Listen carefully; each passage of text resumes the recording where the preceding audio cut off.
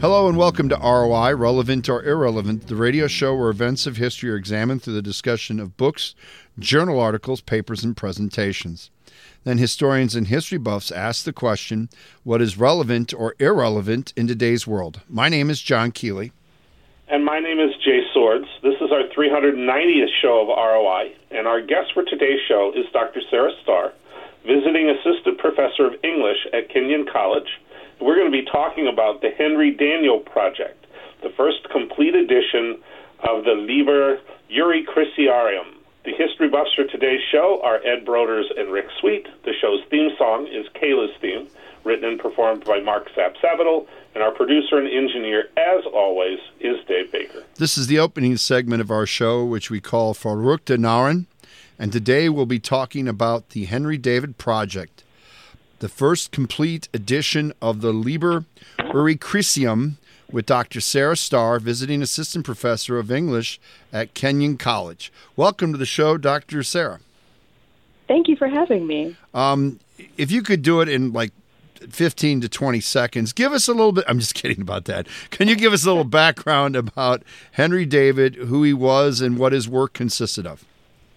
Sure. Henry Daniell was a friar in the 14th century in England, and he also wrote two large medical texts, one of which we're talking about today, the Liber Iuris Cruciarum, which is, in English, the Book of Urines. So it's a book that talks about the diagnostic science of urine and what that can help people know about their body and diagnose their illnesses. Wow, that's a topic that I'm sure is just top of the charts in so many ways. No, could you please tell our listeners then what was the value back then? Why, for a topic that right now could seem to be very, very bizarre, why was it so important back then? That's a great question. Diagnosing or using urine to diagnose illness is sort of the main diagnostic method. Looking at urine, examining urine was sort of thought to report on the inner workings of the body, right? It's like evidence of what's going on inside, but it doesn't require any instruments. You can just use the human observation to sort of figure out something that's going on inside. So the treatise is actually encyclopedic in scope because the idea in this period is that urine can tell you everything about everything that's going on inside of your body. And so it's important because it's the main diagnostic tool that's being used by medical practitioners. Okay, so one of the things that makes this interesting is that this is the first major text in Middle English on the subject. So talk to us a little bit about the issues of translation and that sort of thing. Oh, I love that question. Yes, that is why it's important. So most medicine circulating in England at this time is written in Latin, or it's translated from Arabic into Latin, because that's kind of the language that is reserved for more intellectual topics. And so Daniell wants to make medicine accessible to the masses by writing it down in English. And it's also important because it's not a direct translation of an existing text. So some medicine started to appear in English at this time, but it wasn't original. It would be a translation from something that was originally written in Arabic or in Latin, now available in English for the first time. Daniell is someone who read a lot of medicine, but he mixed what he had read with his personal experience. And so the text that he's writing is important because it's not only is it in English, but it's also original to him. It's not just condensing ideas that already existed from people like, Hippocrates or Galen or people like that. Okay, could you give our listeners kind of a time frame when Henry Daniell was around in his life, where as a friar, he's obviously tied in with the church. Could you please give them a greater scope of what his existence was about? Sure, as much as I can. We don't know a lot about him, unfortunately. We only know what he reveals in his own text, which is kind of interesting, but it also is part of the struggle of studying this period, is that We don't have a whole lot of records, but we don't know he's a friar. So as you say, that means he's connected to the church. We don't know exactly where in England he was. We're not sure which convent or monastery he would have been involved with. But he does record, having lived before becoming a friar in different areas and having gardens in different areas. So we have this sort of sense that he might have traveled around a little bit. And this is in the late 14th century. So he writes in the Liber Iudicriciarum that he started the text around 1375. And then in later revisions, he says, the year is now 1378 or the year is now 1382. So we know that he revised it for several years. And there are different versions that exist as a result of those revisions. But that's about the time that he's working. So late 1370s, 1380s, in England somewhere, who knows exactly where, as a friar. Dr. Starr, I'm interested. We tend, in the modern world, to think of medical tests as this very dry, very descriptive, just focusing on medicine. But this text considers medical influences that we wouldn't. I'm thinking in particular of astrology. So, that was included in here as well. Talk a little bit about how that plays into the medical diagnostic system of the time. Yeah, that's such a great question. So astrology and astronomy, there isn't really a distinction at this point yet, right? Astrology and astronomy appear in a lot of medieval medical texts because of this idea of the human body being a microcosm of the universe. And so the universe is often also explained because it can help. It's sort of like a parallel system that can also influence the elements, which also influence the body. And so there's this microcosm-macrocosm relationship. And so if you understand how the universe works, you can also understand how the human body works. And if you understand aspects of balance, right? So a balance of heat, cold, wetness, dryness, all of these central ideas about how to balance different elements and to balance different humors, that affects the universe as much as it affects the human body. I'm not sure if that explains it very clearly, but I think the best way that I can explain it is that microcosm-macrocosm relationship. So it's the human body kind of helps you understand the universe and vice versa. Okay. Let's take a look at the times. Of course, Europe and Asia and Northern Africa have been having pandemics on and off for centuries, if not millenniums. So when this kind of publication comes along, do you read or see any of the outside medical pandemics or situations or conquering impact how Henry Daniel came up with his ideas? I hadn't thought about it like that before. So the question is, does the Black Plague or whatever... The outside world have an impact, to make it in a simpler term. Yeah. I think it does because, as I was saying before, he doesn't just read medicine. Like, he does read a lot, but he also disagrees with authorities when his observations don't accord with what they had said. And so if he's also explaining his observations and he's also observing people who have been inflicted with some kind of plague, then in that way it would affect what he's talking about. There aren't any direct references to any plagues in his text, but that doesn't mean that it's not influencing the ideas because he's also observing people. Okay. All right. Sarah, this is going to be the last question of the segment, and it kind of goes to where John was talking about a little bit. Because this is a text written in the vernacular, so it could be read by the general public, so to speak, it makes it a text that appeals not to the quote-unquote university-trained physician who would have known his Latin, but more to the the leech or the local individual who's involved in providing practical medicine to the general population.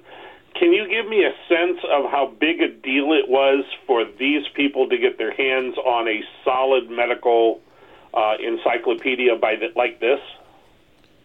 Oh, yeah, that's such a great question. I don't know how to explain how big a deal it is other than to say that it's just such a big deal in the way that you're phrasing it here, right? That it's unprecedented to have access to an academic style text, right? It's written in the vernacular, and he has all these observations that are relatable to a lay reader, right, not an academic reader, but it's also based in principles that they would not otherwise have access to.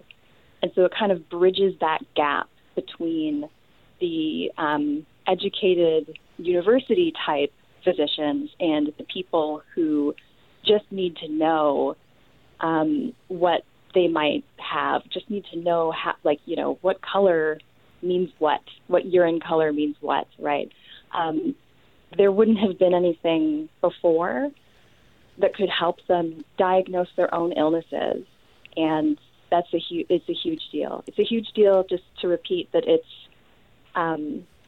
vernacular but still academic. So it's a reliable source, and that he really does mean for it to be helpful. He writes a prologue at the beginning where he says that his goal is to help people who covet to be experts in the deeming of urine, which he assumes is everybody. He thinks everybody wants to know this. Everybody wants to have this expertise. I have it, and I'm going to give it to you.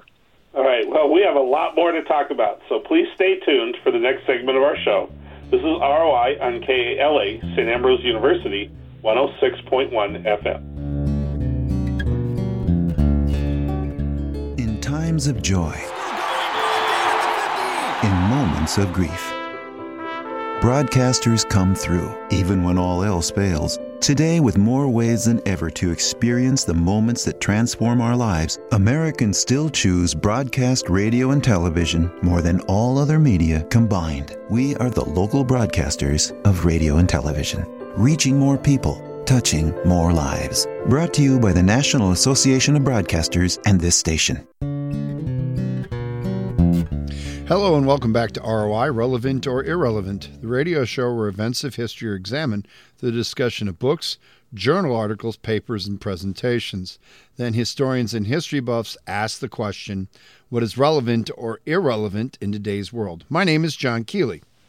And my name is Jay Swords. This is the second segment of the show, referred to as the kitchen table. Our guest for today is Dr. Sarah Starr, visiting assistant professor of English at Kenyon College. And we're going to be talking about the Daniel Project, the first complete edition of the Liber Iuris Chrysarum, with our history buffs, who are Rick Sweet and Ed Broders. Rick, as a man who has dealt with lots of medicine recently, you get the first question. That's because I just love doctors, Stick me with a needle. And you're old, but that's beside the point. Yeah, that's true. Oh, that's a tragic life. Sarah, I actually knew absolutely nothing about this until Jay proposed this as a topic, and so I did a little research and got really buried in urine. Amazing. Yeah.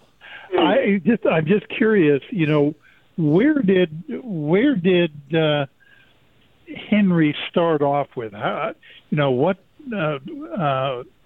did this body of information come about, and where he could compile it in this treatise? How did this all come about?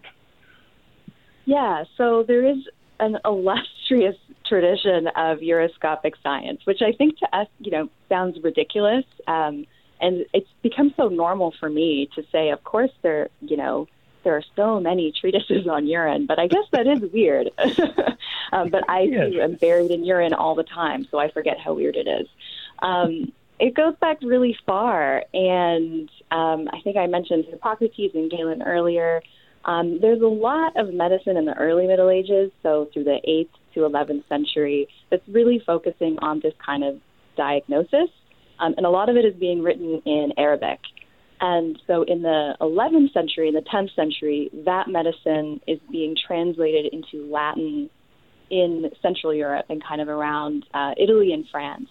And then it's being brought into England, still in Latin. And so by this time, in the 14th century, when Daniel is working, there are already so many treatises that have sort of established the science of uroscopy that he can access. And because he's a friar, he has access to a library, unlike many other people, right? It's before the printing press, so everything is in manuscript form. Most of the access to books comes from or is available to the clergy because monasteries have libraries. So that's how he's able to access this information. And a lot of friars are also kind of, I'm going to say, health advisors. There's been a lot of work on friars as medical practitioners in the Middle Ages. There were some restrictions on what they were and what they were not supposed to do with patients, but a lot of them were practicing medicine as well. So he has this kind of role to play in his society to help people, but he also has access to all of these texts written centuries earlier that establish this important science. One, I will say, one of his sources, people always find this interesting, that some medical texts were written in verse as poems so that people could remember them better. So there are some Latin poems out there about urine that are just meant to help you remember different details about what a certain color might mean or a certain consistency.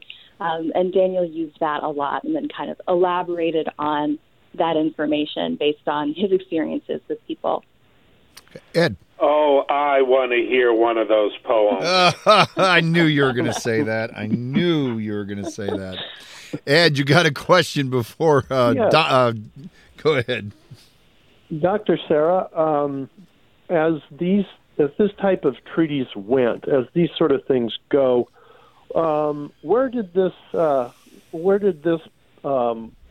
work rank? Was it the gold standard for a few hundred years, or was it just another in a long line of progressively improving medical texts?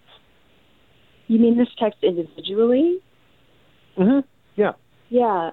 I think it would be considered kind of a mix between both. So there's some evidence, a colleague of mine, Tess Tavermina, who kind of initiated the Henry Daniel Project, has done some research on early modern medical texts and has found references to Henry Daniel in the 15th and 16th centuries. So we know that people were reading him and that his treatise was significant beyond his own time, and that is certainly important.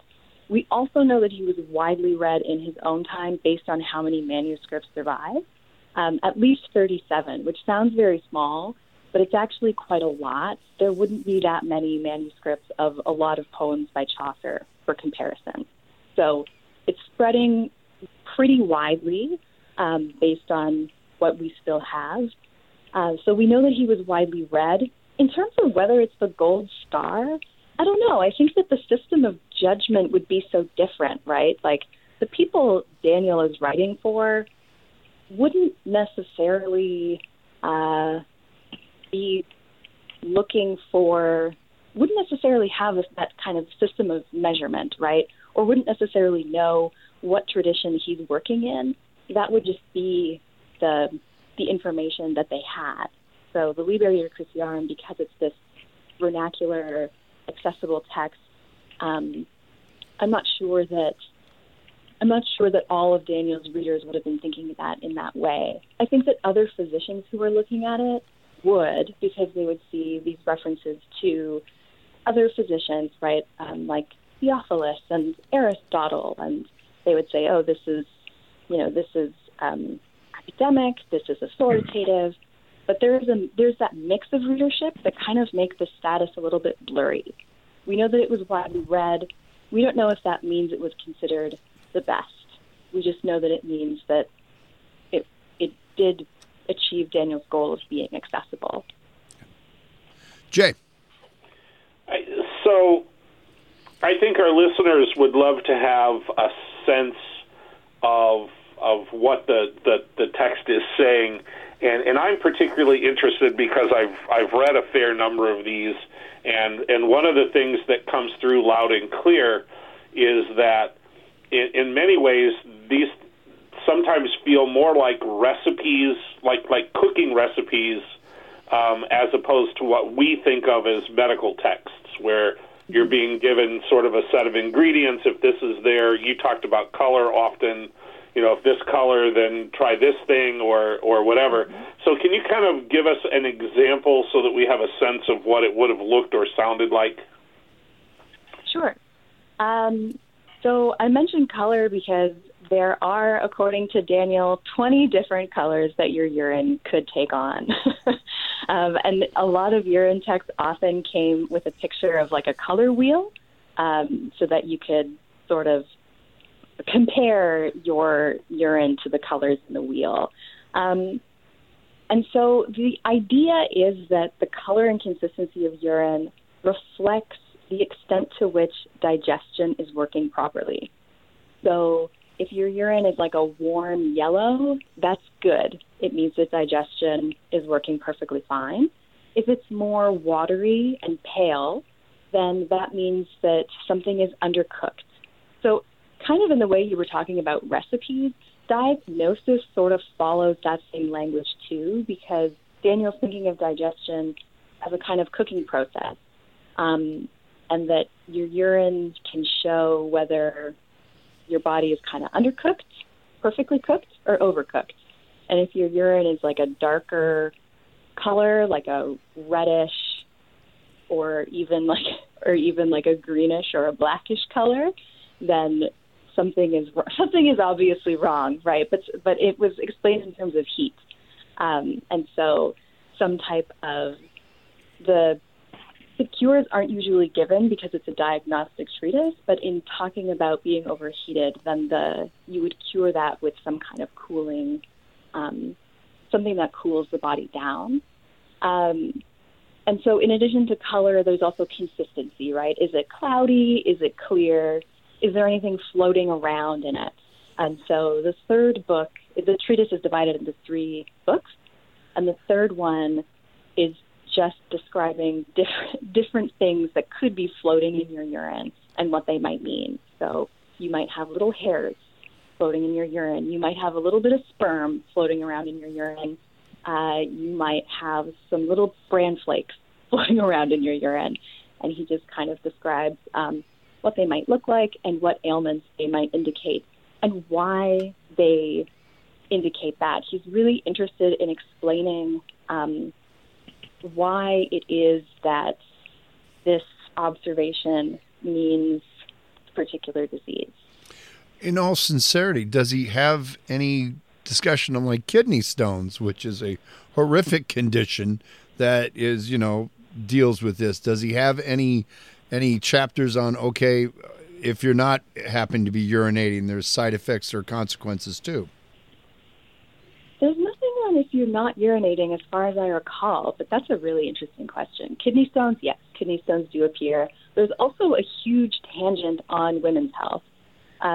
Just to go back to kidney stones for a second, because there's also a condition that's unique to women where they think that they're pregnant, but then after months of thinking they're pregnant, they pass just like a hard lump of nothing, which is kind of like a kidney stone, except it's framed within this discussion of how to treat women during pregnancy. So he kind of sneaks in a lot of information on how to determine whether or not you're pregnant, how to treat a person who is pregnant, and what to do during childbirth, which is obviously not a normal part of a uroscopy treatise, but he likes to explain everything. And I think that I'll probably come back to this when you ask if it's relevant or irrelevant, because I think this is one of the most important things that he does is provide a way to talk about women's health in a world where the body is typically the male body. Really? Ed, you got one last question before we ask her what's relevant and not? Yeah. Thanks, John. Dr. Sarah, is this work just a compilation of other texts where he sort of distilled a lot of stuff and put it into one text, or does he add to the knowledge base through his own knowledge? And I hesitate to use the word, did he experiment, because the scientific method really was not even in its infancy at that time. So what's the new material that he contributes? Right, that's a good question. So it is a compilation in that he does talk a lot about what other people have said, but it is not only a compilation because he also does add a lot of material that is his own, that's based on his own observations. And sometimes he'll find that his sources disagree, and he'll spend some time talking about that. So there's these two words, diuretic and styptic, for example. And in the edition that we just published, Ruth Harvey talks about this because it's something that's fascinated her for a long time, and she's someone else who really initiated this whole project. She's been working on Daniel for many years, and she's the person who first introduced me to Henry Daniel as a professor of mine when I was in graduate school. And she talks about the way that Daniel sees how different medical authorities have different meanings for these words. Some think that one means binding and the other means loosening. Some have it reversed. And so he asks other doctors and apothecaries and everyone he knows, and they all keep giving him different answers. And he has to leave it unsettled because he just says, I can't find a definitive answer to this. Here are all of the possibilities, but I'm not exactly sure what these words mean because nobody seems to agree. Okay. There are also times where he'll say, oh, there's this test to find out, for example, if you're pregnant with like a girl or a boy child. And he'll say, oh, Hippocrates has this test, but it's incorrect. I've seen a woman do this test and it didn't produce the results that Hippocrates said that it would produce, so don't put any faith in that test. And so it's really funny because it's when he kind of slips in his character a little bit, right? Like it is a record of scientific information, but then also sometimes he's really judgy about his predecessors and, don't put any faith in that. Don't pay attention to that Hippocrates guy. Okay. And so it's kind of cheeky at times, too. Okay, in a quick conclusion, why do you think knowing about the Liber Urcritium is relevant in today's world? It's such a great topic, such a great question. I've been thinking about it because in some ways right now, nothing feels relevant. But then I thought, no, I do think that there's a special significance for Henry Daniel today because this text is about public health. It's about access to health care. It's about access to medical knowledge. And I think that topic is as relevant today as it was to Daniel in 14th century England. I think that that's something that people are talking about all the time, and that if we have a sense of the history of our own relationship to healthcare and the ways in which different people have tried to find access to it and tried to figure out how to take care of their own bodies or get some kind of control over their own bodies, I think that's I think it's interesting and I think it's important. And as I mentioned earlier, I also think it's important that Daniel sneaks in a tangent on women's health in a world that, there were gynecological treatises, but there weren't, it wasn't as widespread, right? It wasn't talked about as much in encyclopedic treatises. And so finding a way to speak for women as well and include women's health as an essential part of what healthcare means is important. Okay. All right. Well, when we come back, we're going to wrap things up, so please stay tuned.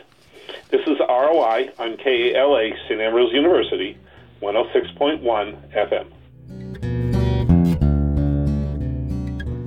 You're listening to Relevant or Irrelevant, This series is produced at St. Ambrose University's KALA Radio and has been honored by the Midwest Broadcast Journalists Association and the Iowa Broadcast News Association for excellence in public affairs journalism. You can hear this edition of ROI and many previous programs in this series by visiting Spotify, Google Podcasts, SoundCloud, plus Apple Podcasts. ROI airs Friday nights at 9:30 p.m. on KALA HD2 and can also be heard at 106.1 FM in the metropolitan Quad City area. You can stream this show every Friday night at tunein.com. Search for KALA HD2.